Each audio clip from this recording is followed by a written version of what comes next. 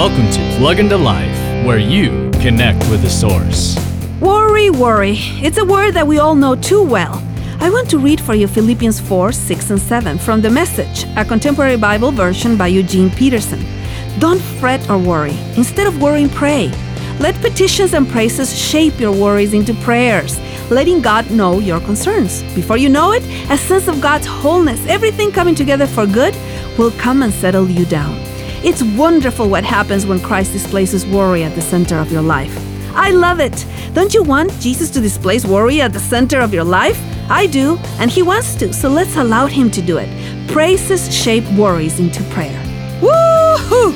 For more insights and resources, plug into Jesus101.tv. That's Jesus101.tv.